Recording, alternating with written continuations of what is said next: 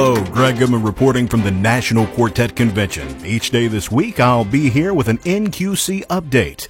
NQC Executive Vice President Clark Beasley talks about NQC's past to the future. You know, it was J.D. Sumner's idea to have one event of the year where the entire gospel music family would gather as like a kind of a homecoming or camp meeting for the gospel music industry. And with all of them gathered at one place at one time at one event, that would give the gospel music fan and supporter the opportunity to have one-stop shopping to see all of their favorite artists at one event.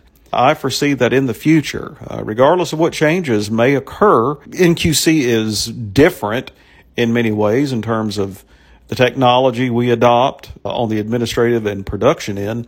But I'm always surprised or always intrigued by the fact that NQC is still very true to JD's original vision. The National Quartet Convention is in its 66th year. Kelly Nealon Clark gives us one of her favorite NQC memories. I remember when Elvis came and I was backstage. I don't know, I might have been 7 or 8. They didn't count me as a security risk, I guess. It was just the neatest thing. And then when I was about 13, I got to sing on the convention stage with the Lefevres.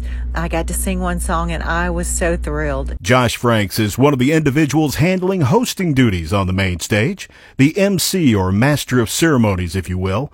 Josh says this is a dream come true for him. I remember as a young boy sitting in the crowds and watching many of my mentors and heroes, such as Dr. Jerry Goff and many others, as they would introduce those groups and invite them onto the stages to sing and share their talents. And those MCs would get you prepared and ready even before the artist climbed on that stage to share. And so to be able to be a part of that today is just an absolutely desire of my heart from a little boy. And now a look at Monday night on the main stage.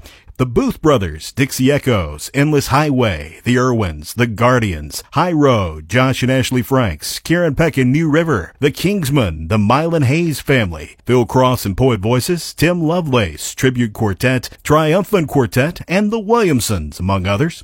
I sure hope we'll see you at the National Quartet Convention. It's going on all this week at the LeConte Center in Pigeon Forge, Tennessee. Your NQC update is made possible by Daywin.com, where you'll find Southern gospel music and soundtracks. Reporting from the National Quartet Convention in Pigeon Forge, Tennessee, I'm Greg Goodman with your NQC Update.